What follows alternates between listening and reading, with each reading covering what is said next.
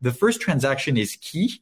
And in order to like break the glass, you just have to be persistent. You just have to remember why you're doing it, and you will. And what I find is also like stops a lot of people. It's like, yeah, but it's not going to be perfect. Yeah, but what if I make a mistake? Yeah, guess what? You're going to make tons of mistakes. And that's why it's good, because all the mistakes you make now, you're not going to make them later again. So make all the mistakes on a duplex. It doesn't matter. 3 years from now, you'll be laughing. Absolutely. And the real estate of having mistakes is that time erases your mistake. So that's still good. Yeah, that's an issue. People are waiting for all green lights to go through, but there's going to be issue. And I got to say also, as a real estate investor, you're a problem solver.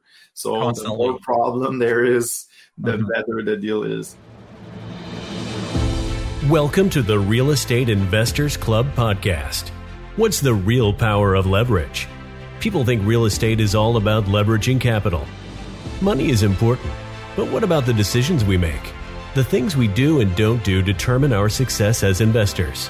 Choices and actions create success. Before we get to the bank, we make choices guided by mindset and by the things we do and don't know. If we want to succeed as investors, we need to leverage knowledge. We need to increase what we know, so our actions pay bigger dividends. Join host Terry Schauer and Jean-Philippe Claude for conversations with leading experts in the real estate field. From mortgages to mindset, and from macroeconomics to local market trends. Grow your knowledge capital with us. Welcome to the Real Estate Investors Club podcast, where we seek advice to help us make better investing decisions. Welcome to the Real Estate Investors Podcast, the Deal of the Week podcast with a good friend of mine, Axel Mont-Saint-Jean. Axel, how are you? Very good. Thanks for having me, JP. My pleasure. Axel is very active. He's actually one of the hosts of the podcast, an active real estate investor. I have his resume here. We've talked off air, and that was pretty impressive first year for you, Axel. So obviously we're going to discuss that. Encourage people of taking action, which I think you're very good at.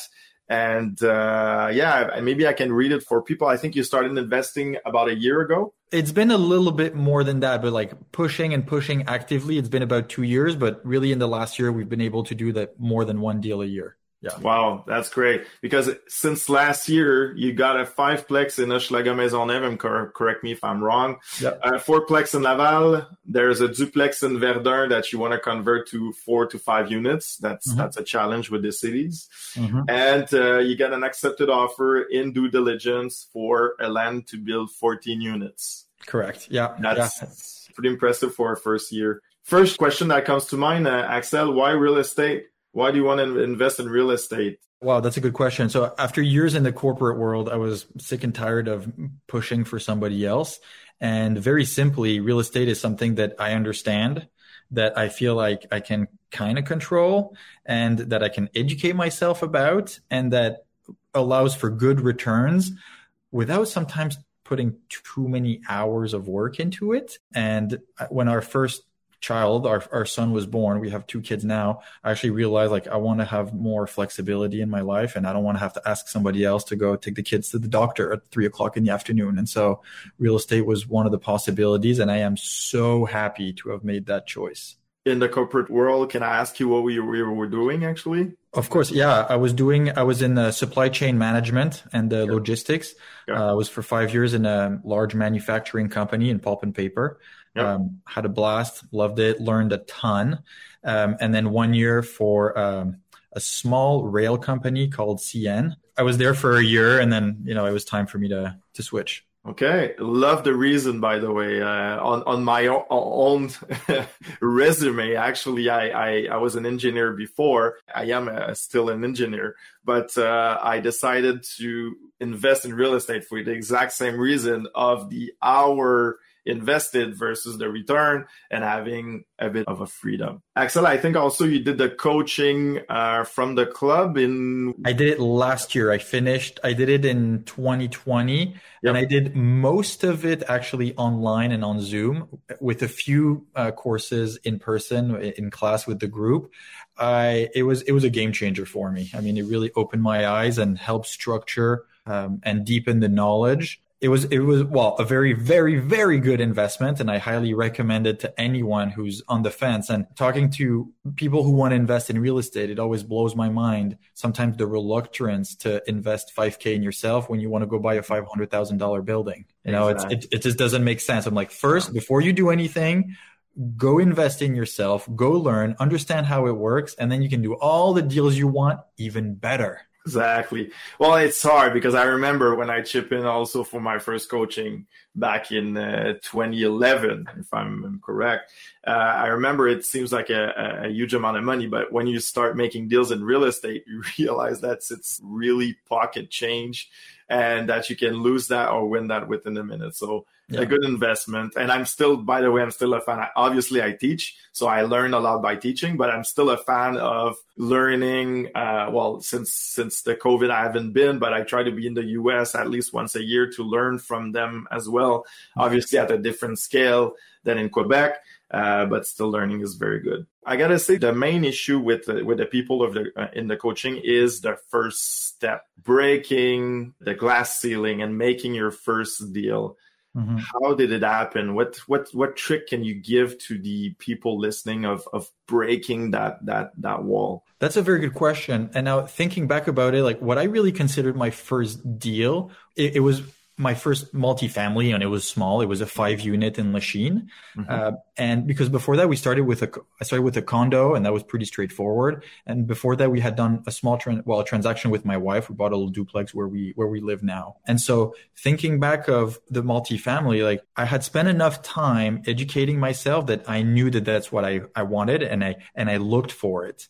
And what I realized thinking back now is that every transaction you learn something. So obviously the first one is almost the most critical because that's where you learn the most. And the first one, like, it doesn't make you rich. It doesn't make you poor. I find it just gets you addicted because you see the power that it has, and you can read all the books, listen to all the podcasts until you've done every step yourself of making all the mistakes in the offer and going to the inspection and asking some good questions and some bad questions. And then, making mistakes on your financing and this and that. Like, the first transaction is key. And in order to break the glass, you just have to be persistent. You just have to remember why you're doing it, and you will. And what I find is also stops a lot of people. It's like, yeah, but it's not going to be perfect. Yeah, but what if I make a mistake? Yeah, guess what? You're going to make tons of mistakes. And that's why it's good, because all the mistakes you make now, you're not going to make them later again. So make all the mistakes on a duplex. It doesn't matter. 3 years from now, you'll be laughing. Absolutely. And the real estate of having mistakes is that time erases your mistake. So that's still good. Yeah, that's an issue. People are waiting for all green lights to go through, but there's going to be issue. And I got to say also, as a real estate investor, you're a problem solver. So constantly. The more problem there is, the better the deal is. So you did, during the coaching, basically you did the 5-plex in OMA. Yeah. Can you tell me a little bit about how did you find it? Sure. It was actually found through a bird dog that brought it to me. And the first time he told me about it, I drove in front and I looked at it and I was like, I want nothing to do with this property. The facade is cracked. It's 3 floors. It's a stone, so not brick. And it had a crack from literally one corner to the other corner in diagonal. The windows, everything is crooked and stuff like that. And I looked at it and I'm like, not interested. And then it's funny because I actually spoke to someone at the club about this, and he looked at me and said, Excel, what are you expecting? Like, if you're looking to buy properties that are all good and fixed, that's not how you create value. And I was like, yeah, okay. So I went for a second visit and I said, for me, it's always I want to see the crawl space and I want to see the roof and kind of the structure, the bones, the box. And then the units, a 3.5 is a 3.5. And I looked and I was like, wow, the crawl space is actually pretty good and clean. There's a few problems, and it made sense. And then it was off market. And this is actually a funny story. The owners was 2 older gentlemen, and they just put a Du Proprio sign in front, but it wasn't listed on Du Proprio. So no one actually saw it other than walking in front of it. So we we negotiated a little bit. We finally put it under contract, and I did my scan the seller, and I brought him the offer with a 6-pack of beer, and we sit down and we have a chat, and he didn't care about the offer. He just wanted to chat. So it was fun. And then we, more or less agreed on the price. It was actually harder to close because, and that's a trick. Like I made a mistake that I wish no one ever makes here. So everyone listen. I wanted to be so transparent and upfront on my financing that I told them, yeah, like structurally it's good, but I'm going to redo the foundation. And I already have an engineer. I have a quote. Here's the quote for the engineer. And what did the bank do? The bank called the engineer, and the engineer, being the engineer, said, well, it's like every building in Montreal, I can't guarantee you it's not going to crumble into pieces, but like, I think it's going to be okay. And so the bank was like, what? It might crumble into pieces? And then it just got harder and harder. So anyways, it took an extra 6 weeks. We were able to close, and we closed end of November 2020, exactly a year ago, in fact. Wow, nice. And there's Dave Powell that you probably know very well. Says, buy problems. He agrees on buying problems. Yeah. And who's the person who said pay a second visit to that building? So that was a pretty good. Yep. Yeah. So no one told me that in particular, but it's like Simon, the bird dog, is like, let's go check it out. But now that, Dave's in the conversation, Dave is the one who had told me, like, Axel, if you expect to buy buildings in good shape, like you have to buy problems. And the more problems, the better off you are, because the more value you're going to create. Exactly. So he was right. And we redid the foundation and redid the facade and redid the roof and all that. And now it's been a year, full cycle, and we're just about to finish the refinancing. I'll stop there for the numbers, because I want to know the numbers and how did it go. But there's one thing I always say: there's no bad building, there's only bad prices. So there's no problem in the world that you can't fix. If the building is really unfixable, well, you demolish and you rebuild on the land. Yeah. So there's no problem too hard to fix. Obviously, some problems are going to be bigger than others, and depending on your experience, it may seem unsolvable, but it's just about putting on the price on the problem and fixing the problems. Also, it's funny because sending the quote to the bank, I've seen it a couple of times. It's a rookie mistake. I'm not saying you're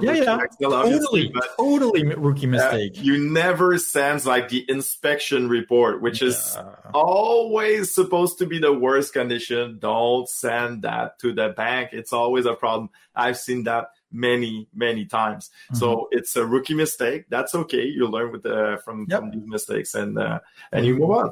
So tell me about how did it go? Did it cost more? So it was a little bit more. So we actually put it under contract at originally $750, and then we negotiated down to $740. Mm-hmm. And I made another rookie mistake, is that we agreed on $740, but I actually didn't put it in writing and then updated the notary. So like a week before, he's like, what do you mean? The price is $750. I'm like, no, it's $740. So I called I know, so many mistakes, but you learn. But that's okay. So we negotiated with the seller, and he's like, look, I don't remember who suggested, me or him. And we said, look, let's split it halfway. Just bring me a $5,000 check and we'll just be even.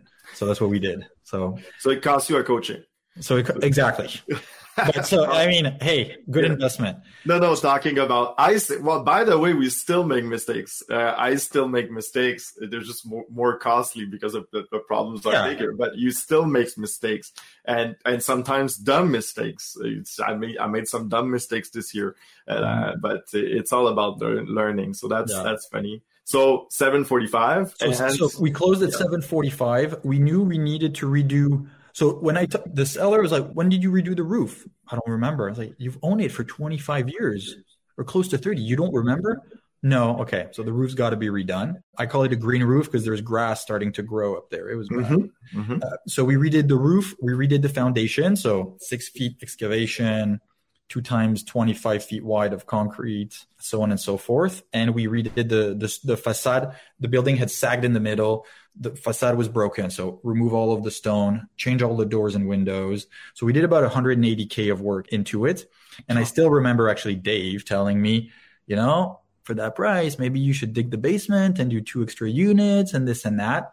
And thinking back, like, should have I done it or not? I feel like I've had enough problems with this one that I'm just happy to wrap it up. But for the next one, I probably will, because you're right. Like, once you've dug in the front, you might as well, dig in the back and actually do an extra 3 bedrooms downstairs. That's it. Next time. Yeah, next time. Okay. And what about the tenants inside? So the tenants, the unit split is 4 3.5s and 1 6.5. The 6.5 is the middle floor. It had been freshly renovated, not rented. So I had said, leave it to me, I'll rent it. And I rented it at market value, $1,800 a month, without hydro, without anything. So a very good, a good rent. And then the other 4 were rented. And for some reason, I just got lucky because 2-3 months later, one of them had an immigration problem, had to leave the province. I said, you're going to break your lease. I'm not happy about this, but I'll make you a favor and blah, blah, blah. You can move anytime, basically.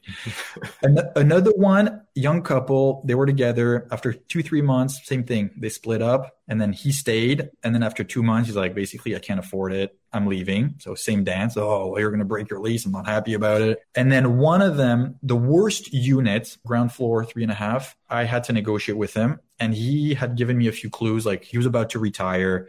The unit was dark and cold and it needed some love. And so we negotiated about 10 months of rent, which was about $4,000. Yeah, $4,000, not 10 months of rent, $4,000. And I paid for the moving truck. And I told him you can go within a 30-kilometer radius. And he ended up going 6 blocks away. So 4 out of 5. And then 1, he's still there. We have a very good relationship. His rent is lower than market, but it is what it is. And that's that. So we're able to renovate one of the units. The units needed a little bit of work, but not that much. It was mostly cosmetic, a little bit on the electrical, changed some lights, changed some heaters.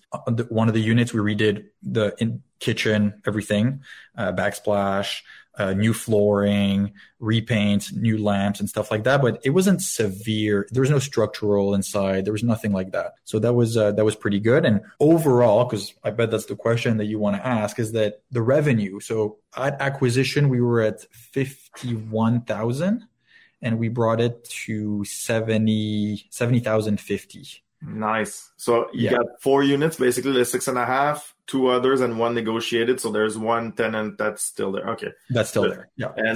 Okay. Wow, that's a good raise in value. Yeah. So we took it from 51 to 70. Mm-hmm. And so now we reappraised at 1.25. And that's what we're refinancing on. And I was pushing on the refi because I had said, if we don't refinance, I can't get presents for my kids for Christmas. That's it. But I think it'll be end of December, beginning of January, but we're still going to have a happy holidays. Nice. And I'll say 180, was that the overall work on the property, or it was just the foundation and roof? Yeah. And I need to go back over the numbers. Oh yeah, because one detail, we're finishing and about to rent the last unit. And Simon calls me and say, hey, Axel, we have a problem. I'm like, what's the problem? He lifted the entry to the crawl space. He's like, there's water floating and there's poo going around. And I'm like, what are you talking about? So rushed over there. I think in the work, when we redid the foundation, the building moved a little bit and it kind of went down and it broke part of the sewage. The sewage. So we have a 6-inch pipe in terracotta, classic at the time, broken and clogged. So hell of a weekend. And it actually cost quite a bit. And some of those costs I haven't factored into it yet. So we might be closer to like the 190, 195. Okay. But good learning experience. I was already thinking like I need to excavate and redo the whole thing. There is now a technique where if you have a clean 6-inch pipe, they can put a new pipe into it on 5-inch and then they just kind of inflate it and they cook it and you save an excavation. So that's what we're doing. Nice. And it's actually like 5,000. It's really it's not that much. It's not that bad. And so we saw with the city, there was roots in that pipe. The terracotta is 3 feet sections. And it's literally like we had a coffee filter of roots every 3 feet for about 30 feet. So you can imagine like how much stuff stays in that pipe. So cleaned, and then they put another machine in there to like cut all the root, unclogged, cleaned and stuff. And then we're doing very soon the new pipe. Yeah. Yeah, that's pretty cool. I saw some video where they inflate a balloon like that goes through the pipe. That's pretty cool. Good for you and good for you. Good. You saved a couple of $1,000 there. Yeah. Because otherwise I was getting quotes for the excavation, my part, the city's part and so on. And it's, you're easily at 10, 12K easy. Oh yeah, easy. Well, that's a good strategy. Okay, so that 190, 195, does it include the renovation from the apartment, or that's an extra? No, everything. So on the inside, we didn't do that much. It was mostly cosmetics, and that's cheap. that's pretty good because 200 with foundation, roof, and units. That's a pretty good budget. So 745 plus 200 plus a few extra soft costs, let's say. So 975 would be your cost, more or less. Would that make sense? Yeah, with some soft costs and stuff. Yeah. So that's pretty cool. And you're going to refinance based on a value of 1.2. 1.25 and CMHC at 85%. And we're basically getting all of our money back plus a little bit. And that little bit is, how much I need to sit down and refinalize the numbers now that we're almost done with all the extra expenses. But it was a good deal. Can I ask you, CMHC, you're going for 35, 40 years. Did you try going 40. A little bit? This one is on 40. Because you did major renovation. That's good. Yeah. All right. So 40 and also a little bit of piece of knowledge for 5 and 6 units. For those of you who are less familiar, debt coverage ratio on refinancing is 1.2 instead of 1.3 on 7 units and more. So it makes a huge difference. So if you go 40 years, 1.2, probably you've hit the maximum loan amount. So you're basically 85% of 1.2. Yeah, the difference can be quite significant. And I went through a mortgage broker who did a fantastic job, Stephanie Kowalu. I really want to mention her. She's been great. And when we did the analysis, we're going to go with one of the big Canadian banks and at a rate at I think 2.59. I mean, as we all know, since a few months, rates gone back up. That's still good. But it's still pretty good. Yeah. So, and it was one of the lowest, but that's not just my factor. So that's overall, it's been good, and you teach it and you know it more than anyone. Like when you're surrounded with good professionals on the financing and on the renovations and stuff, like they may be more expensive, but they so pay for themselves. Exactly. So important. Yes, it's so important. And that's one of the mistakes, talking about mistakes. That's one of the mistakes I did when I started. I said, well, I'm doing business with Desjardins. I'm doing business with Banque Nationale. You're doing business with Caroline, you're doing business with Serge, and they make a huge difference. Yeah. Same thing for mortgage brokers, same thing for renovation partner, same thing for a lot of different. So you always try to build and maximize your team. And the funny thing I'm saying in class too is that I don't know anything except the phone number that I'm going to call get the answer. Yeah. So that's the only thing I know. And I see the real estate investor as a conductor of an orchestra, and all the musicians are your team, and you just play the music all together, and you're putting people together. So if you don't have good musician, you can be a good conductor. It's not going to work well. Mm-hmm.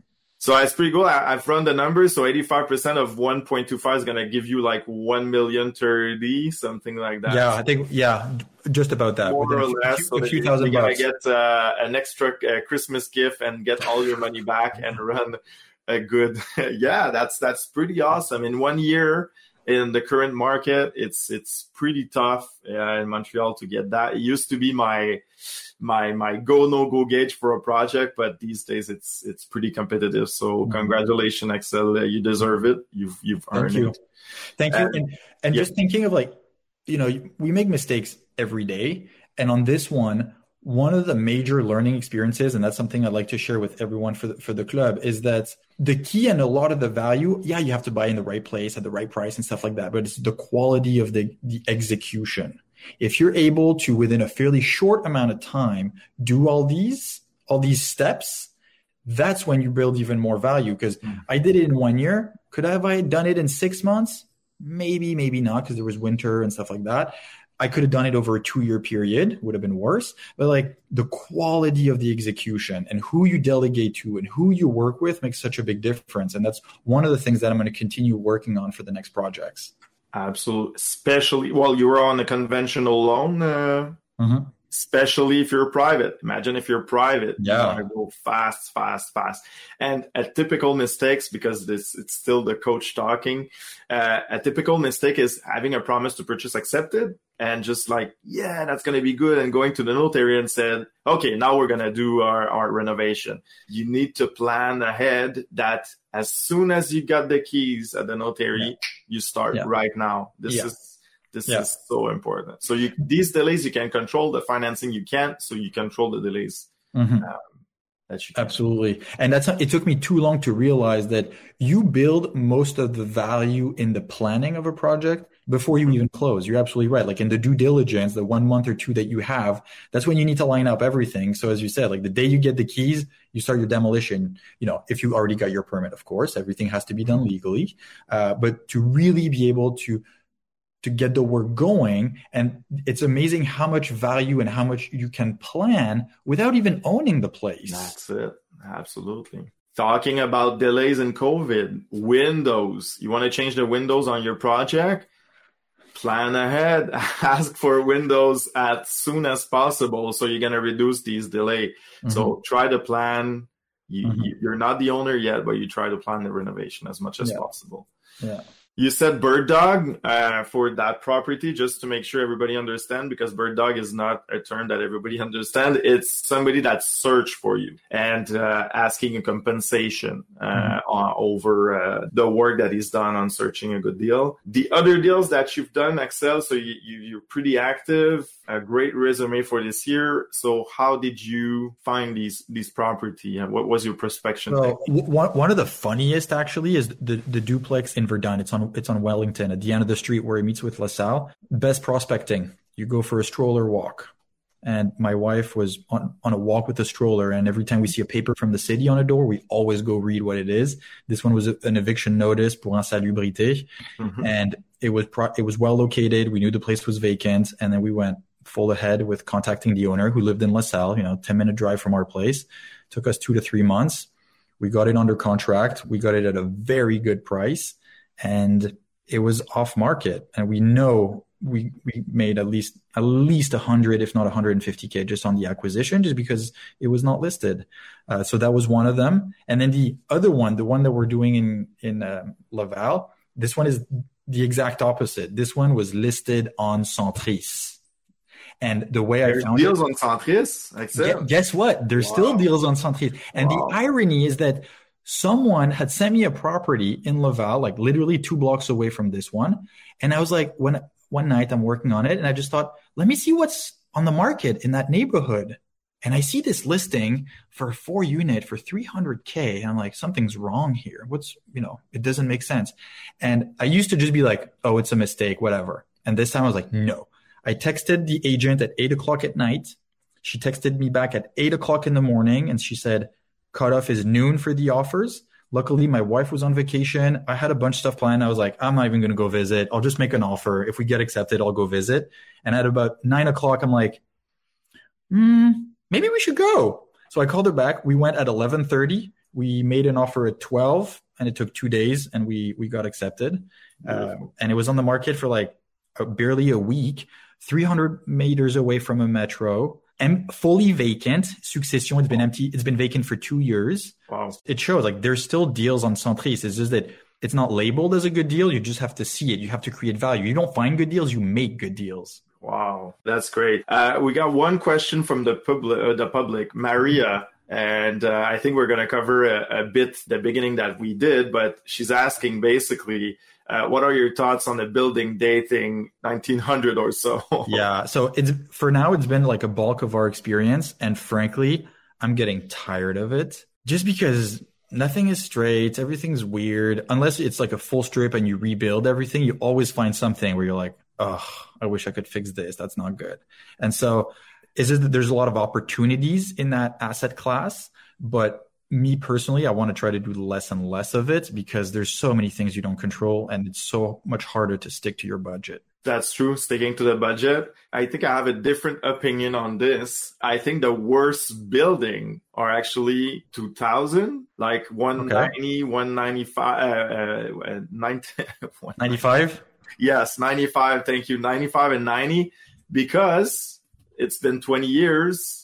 There's nothing that has been done on a property and everything starts to fall apart. True. So one of my worst building that I ever bought was about 25 years old. And the best building I bought were really old, but well kept. So yes, the foundation needs a little bit of love, obviously. But if it has been well renovated, it's not so much an issue for me because there's no bad building. There's only bad prices. But be careful on buildings that are 20, 25 years old, because all the juice was squeezed by the previous owner by doing nothing on the property. And then the roof comes out, the window, all the problems starts to pop out on that property that has been not neglected, but it's still young, but it didn't age very well. Exactly. So be careful with that.